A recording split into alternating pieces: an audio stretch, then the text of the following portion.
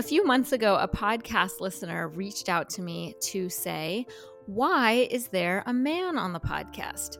She had reached an episode where a man was speaking about patriarchy, and she said, I thought this was supposed to be a safe space for women. We had a very productive conversation, but this discussion reminded me that the question of men as feminists or feminist allies is still hotly contested. By the dictionary definition, being a feminist means that you support, quote, the advocacy of women's rights on the basis of the equality of the sexes, end quote. So by that definition, it should be easy for any man to join the movement if they want to. Other, more restrictive definitions, however, have been around since the inception of feminism, definitions which question whether there should be additional qualifications before a man bestows this title on himself. Some gender essentialists, for example, might wonder if someone can be a feminist without a female body. Others within the movement question whether someone can be a feminist without the lived experience of being a woman and all of the differences and discrimination that come with that. And then there are some lines of thought, such as separatist feminism, which have posited that not only should women separate themselves from men, but that men have no ability to contribute to a feminist cause at all. As scholars and activists continue to debate these definitions of whether or not male feminism exists, the fact is that male feminists already do exist. And the opinion of Breaking Down Patriarchy is that male allies are essential to feminism. As we discussed in season 1 of the podcast, there is a strong and encouraging history of men aligning with feminist causes and contributing to feminist movements. Remember Frederick Douglass speaking in favor of women's rights 175 years ago at the Seneca Falls Convention. Remember John Stuart Mill advocating for women's suffrage before British Parliament. From the very beginnings of first-wave feminism, there have been men of integrity standing alongside women, and that tradition of male feminism continues to this day, and thank goodness, because we need them. We need people of all genders working together if we're going to create the future that we envision.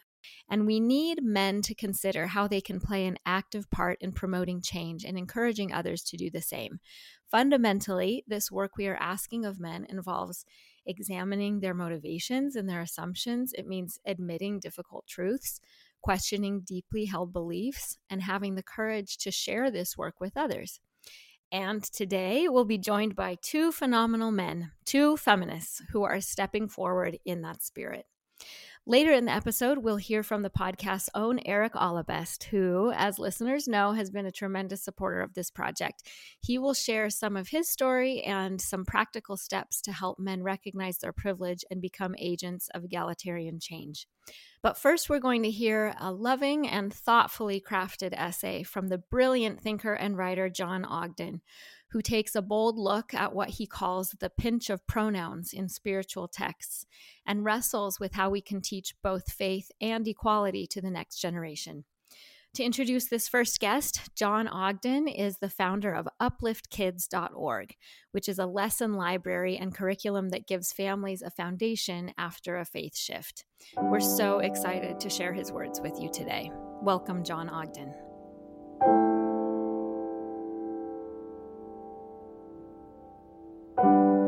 I didn't really notice the patriarchy until the day my wife proposed a simple thought experiment. Take our experience in our Mormon faith tradition and invert the genders. Imagine, for instance, that local congregations were led by women. Imagine that all but a handful of the speakers at the church's semi-annual worldwide gathering were women.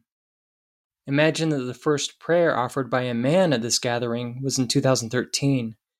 Nearly 200 years after the church was organized.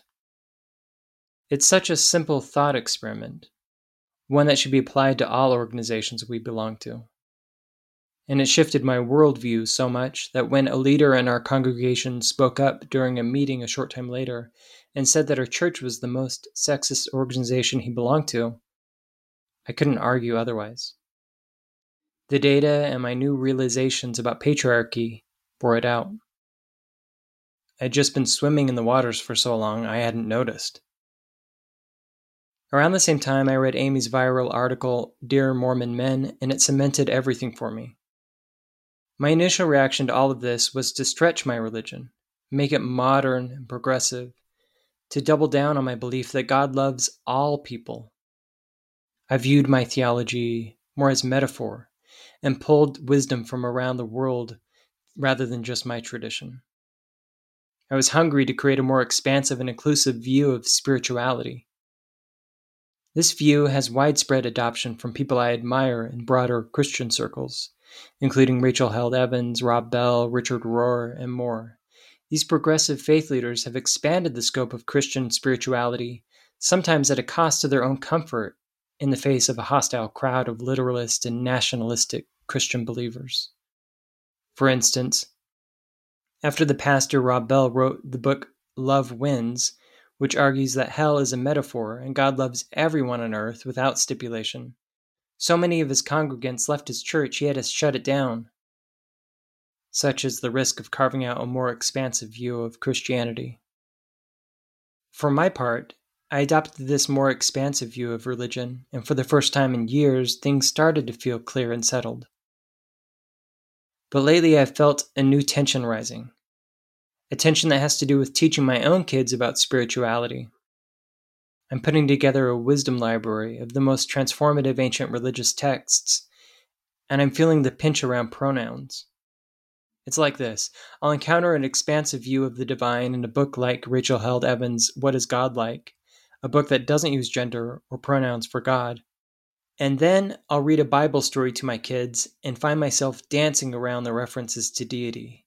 It's all him, him, him.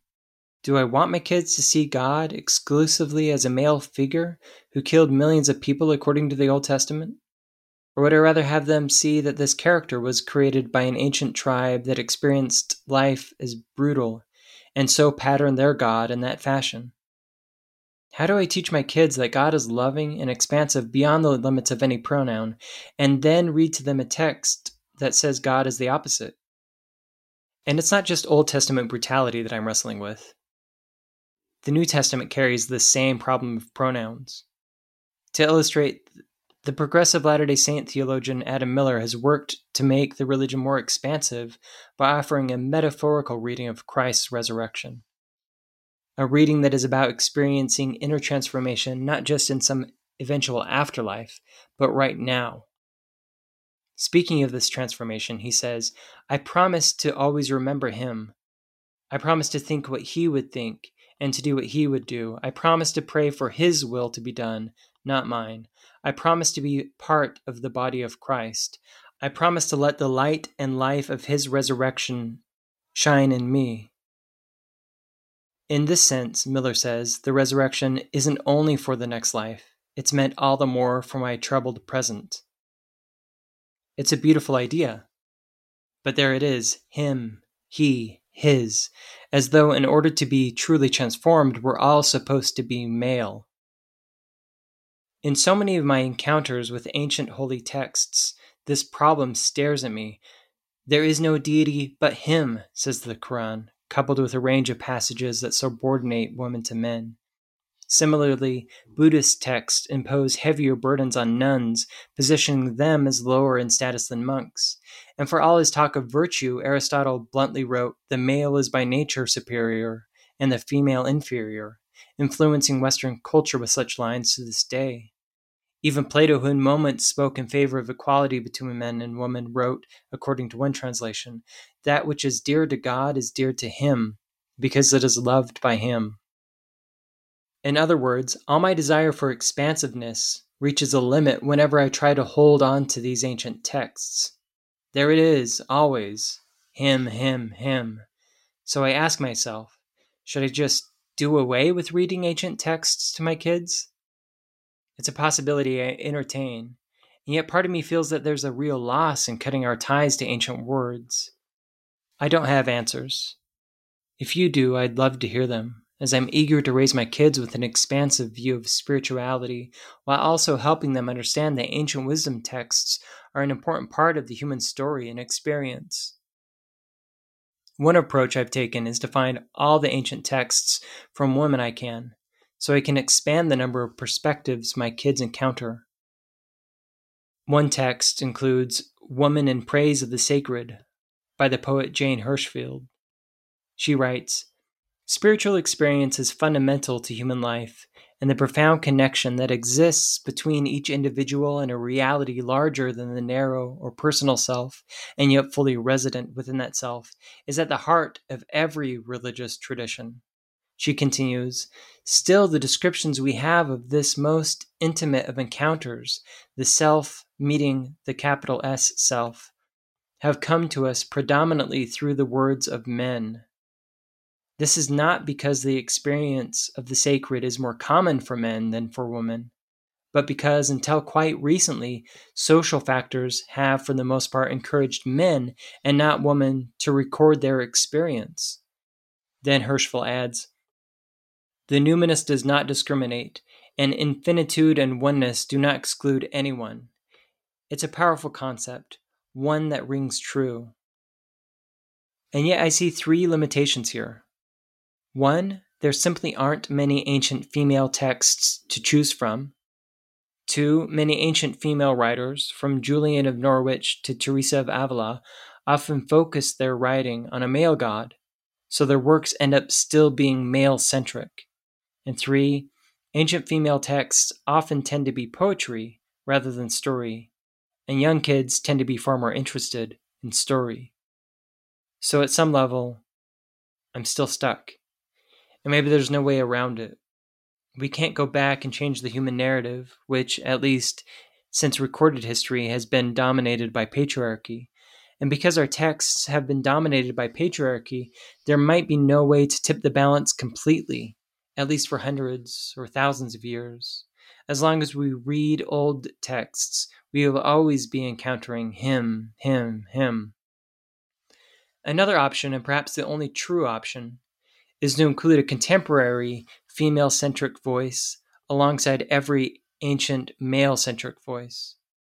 But that's a challenge in itself, as contemporary voices don't have the centuries of polish that ancient voices have. We all know the shortcomings of Mother Teresa in a way that we don't know the shortcomings of, say, Teresa of Avila, because Mother Teresa's life and views were closely documented for many decades. As a result, there's plenty of legitimate criticism of Mother Teresa to go around, and still, she said things that are worth taking to heart. If we want to keep a connection to ancient wisdom texts alive, and I believe we should, we must do the work of making them more expansive and equal. This matters because narrow readings of these texts are still affecting how we live today. To give a final example, in her book, Cassandra Speaks, Elizabeth Lesser recounts the words of a high school athletics director who, a few years ago, complained about the school's policy of not wearing athletic shorts. If you really want someone to blame, he said in a video recording, blame the girls, because they pretty much ruin everything. They ruin the dress code. They ruin, well, ask Adam. Look at Eve. That's all you really got to do, okay? You can really go back to the beginning of time. So it'll be like that the rest of your life. Get used to it. Keep your mouth shut. Suck it up. Follow the rules. Such is the view of someone who deeply believes a fundamentalist reading of Scripture, a view that could be echoed by fundamentalist believers in a wide range of religions around the world. It's a view I don't want my sons to hold to, even as they encounter ancient texts. I want them to look around and know the world is so much more than him, him, him.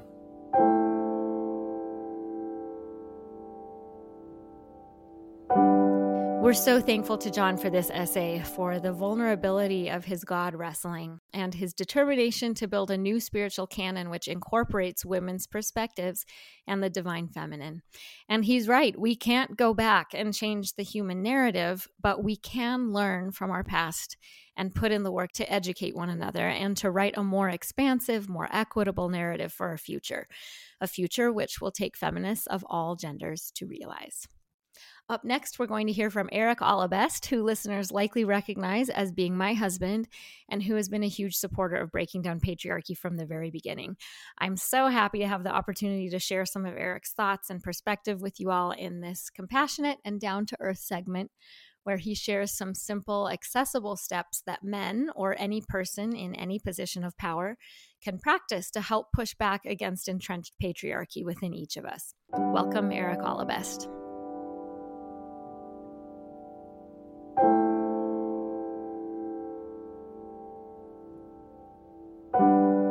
At times in my life, I've felt scared. I've felt frustrated. I've felt disempowered. And I've felt underestimated. But I've never felt scared because I'm a man. I've never felt frustrated because I'm a man. I've never felt disempowered because I'm a man. And I've never felt underestimated because I'm a man. Actually, except for one time when my then future wife Amy could not believe I was going to repair my own pants on a sewing machine, which I did. Thank you very much. I've heard people say that patriarchy is an illusion because men have problems too. But being a man doesn't mean never having problems. I have lots of problems. Being a man means never, or maybe very rarely, having problems because you are a man. And when men do, it's often problems made by other men in power. Being a man means almost never being scared you're going to get physically or sexually assaulted. Being a man means almost never being scared you're going to be physically or sexually assaulted. Being a man means almost never being frustrated because you feel yourself being taken advantage of because of your maleness. Being a man means never being disempowered simply because of your gender. Being a man means never being underestimated as too dumb, too weak, too inexperienced, too unserious, or too just not right because you don't have a Y chromosome. Life is hard for men, but life is almost never hard because you are a man. Growing up as a young man, I obviously always knew I was physically different from women, and I knew that how I experienced life was different from most women in many ways. But I didn't recognize the patriarchal structures and how they impacted women both practically and emotionally. The only thing I knew about patriarchy was that it was a blessing. Say the word patriarchal to a Mormon and they will respond with the word blessing. In practice, a patriarchal blessing is a special moment when you are about 14 years old, where an old man who is designated as the community's patriarch, often someone you've never met, puts his hands on your head and tells you about your past, present, and future. When a teenager is receiving this patriarchal blessing, for boys, they tell you that you will grow up and go on a mission, get married, and provide for your family. For girls, they often tell you that you will grow up, get married, and take care of kids. Shazam, and that's your future. In spirit, the word patriarchy being associated with the word blessing made us all feel like we were so fortunate to be cared for and guided by the men who were in charge. And that's how God wanted it. Plus, the patriarchy never really seemed like an imbalanced, negative thing where men dominated women, because I always knew lots of really strong women growing up. My grandma was as loud, commanding, and scary as any man I knew. And my mom was as smart, funny, and adventurous as any man I knew. So I didn't really see any difference in genders other than unimportant things like clothes, movie preferences, and how much time they spent getting ready for the day. And the men and women I knew were just doing their prescribed roles. Men make money, women raise kids. In the suburbs of upper-class Orange County, California, and in the micro community of Mormons I grew up with, that was true for 100% of the adults I knew. Every man was a professional making money, and every woman was staying home taking care of kids. And even when their kids were in school all day or after they'd left for college, they'd been so discouraged from pursuing their own aspirations and so conditioned to depend on men that they continued to stay at home even though they had few responsibilities. And when I went to church, that's what I heard everyone was supposed to be doing. That's what the men in charge told everyone to do. So everything lined up perfectly with what God wanted. All was good. It never occurred to me that many women were unhappy because of the structural limitations and societal constraints in place. I wouldn't have even been able to understand it, because I, as a young man, never felt it. There was nothing I wanted to do that I could not do because of my gender. In high school, I didn't make the wrestling team because I wasn't strong enough. But no women could make the wrestling team, or the football team, or many other sports teams because there were fewer programs for them. I also didn't want to be a doctor when I grew up. But the young women around me were being told they shouldn't be doctors, even if they wanted to, since that would jeopardize their ability to take care of their future children. And if I ever did hear a woman wanting to wrestle or be a doctor or do something that wasn't feminine, there was definitely something wrong with that woman, not with the system. It wasn't until many years later that I realized how unhappy many of those women I grew up around really were. They were doing their duty at home and showing up on Sundays in perfect dresses, but many of them were depressed, frustrated, and angry. Some of them were conscious of the reasons why and kept their mouths shut, though I speculate that most of them simply did not understand that the angst they felt was caused by the limitations and confined roles imposed by patriarchy. They didn't know that their depression came from constantly being put in second place by men and having their entire lives dictated by men. They could never be the full person they wanted to be. Occasionally, a woman in our church congregation would break down and we would hear whispers of addiction, rehab, or depression. Men did too, of course. And all of that was explained to me as caused by sin or a lack of faith, and that the answer was more obedience and more giving yourself over to God's plan. The prescription was always more patriarchy. Patriarchy means men making rules for everyone and usually choosing the best parts for themselves. Men get the full spectrum of choices and opportunities, and women get to choose from a few prescribed roles.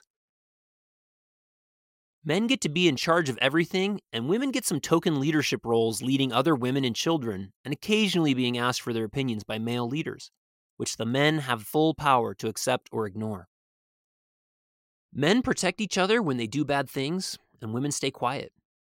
Patriarchy was explained to me as the solution to the evils of the world. What I didn't understand at the time was that those evils were things like individual will, freedom of self-expression, and being true to yourself.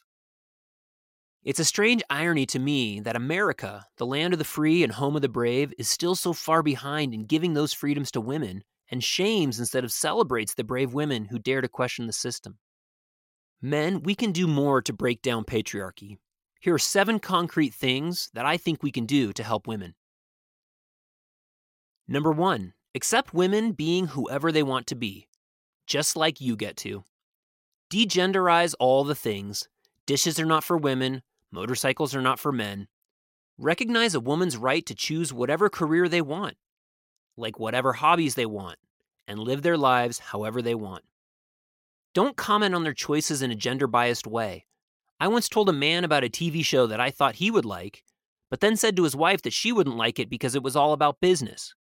She was a finance major in college. I was an idiot. Number 2, don't underestimate women. If a woman does something typically male really well or knows something that you think most women don't act surprised. When you do, it's like adding "for a girl" on the end of your sentence. I was once vocally surprised that a woman knew about a particular programming language. That made her feel bad and me look stupid. Number 3, treat women like you treat other men. Don't make every encounter into something potentially sexual. And on the other end of the spectrum, don't ignore women. Just be normal, talk, make eye contact, and don't constantly flirt. I've been told by many women that they appreciate that I talk to them like normal people. Number 4, be a good listener. Women need to talk about their experiences, especially about patriarchy. Don't invalidate their stories or feelings just because you don't see it that way or know someone else who doesn't experience the same thing. Sharing helps heal. I will admit that this isn't always easy for me and that I have a naturally lower desire to listen. But I recognize its importance and do my best to listen without being judgmental, defensive, or impatient. Number 5, try seeing things from their point of view. Put yourself in the shoes and experience their lives and stories from their position, not from how you would see it as a man. Ask yourself if you would want to be treated the way they are. If you don't know how to do this, I recommend you read my wife's essay titled, "Dear Mormon Man, Tell Me What You Would Do." Number 6, work against your biases. It's not enough to try to not be biased, because that alone won't undo the bias that is already there. You have to go further. If you're hiring, don't just try not to think of the candidate as a woman. Instead, think of her as a woman who can absolutely crush this job. Number 7, if you see other guys doing any of the stupid stuff above, be a bro and point it out in a positive way. Honestly, patriarchy is a terrible relic of our past. It is perpetuated by outdated views that powerful old white men know best how everyone else should live their lives and have created narrow definitions of what it means to be a man or a woman. Let's break it down so everyone, not just men, can be who they want to be.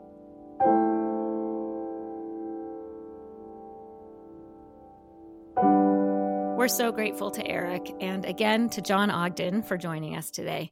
Reflecting on today's episode, I'm reminded of Anne Marie Slaughter's book, Unfinished Business, where she wrote, quote, "The next phase of the women's movement is a men's movement." Time will tell if this prediction holds true, but one thing that's certain is that there are men among us today, proud feminist men who are putting in the effort and pushing the wheel forward. And we hope to see this dedication to gender equity gather momentum across all demographics. And for those of you who may still question whether or not men should get to claim the word feminist, that's fine. These are complicated questions, but we here at Breaking Down Patriarchy believe that men are our brothers in this human family and our allies in this great project of learning how best to share our world together.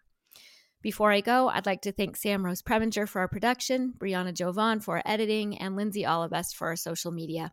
Make sure to tune in again next week for a powerful interview with therapist, author, and podcaster Natasha Helfer, who will be joining us to talk about death, divorce, excommunication, and the pain that sometimes comes from freedom. Join us for this fabulous episode next time on Breaking Down Patriarchy.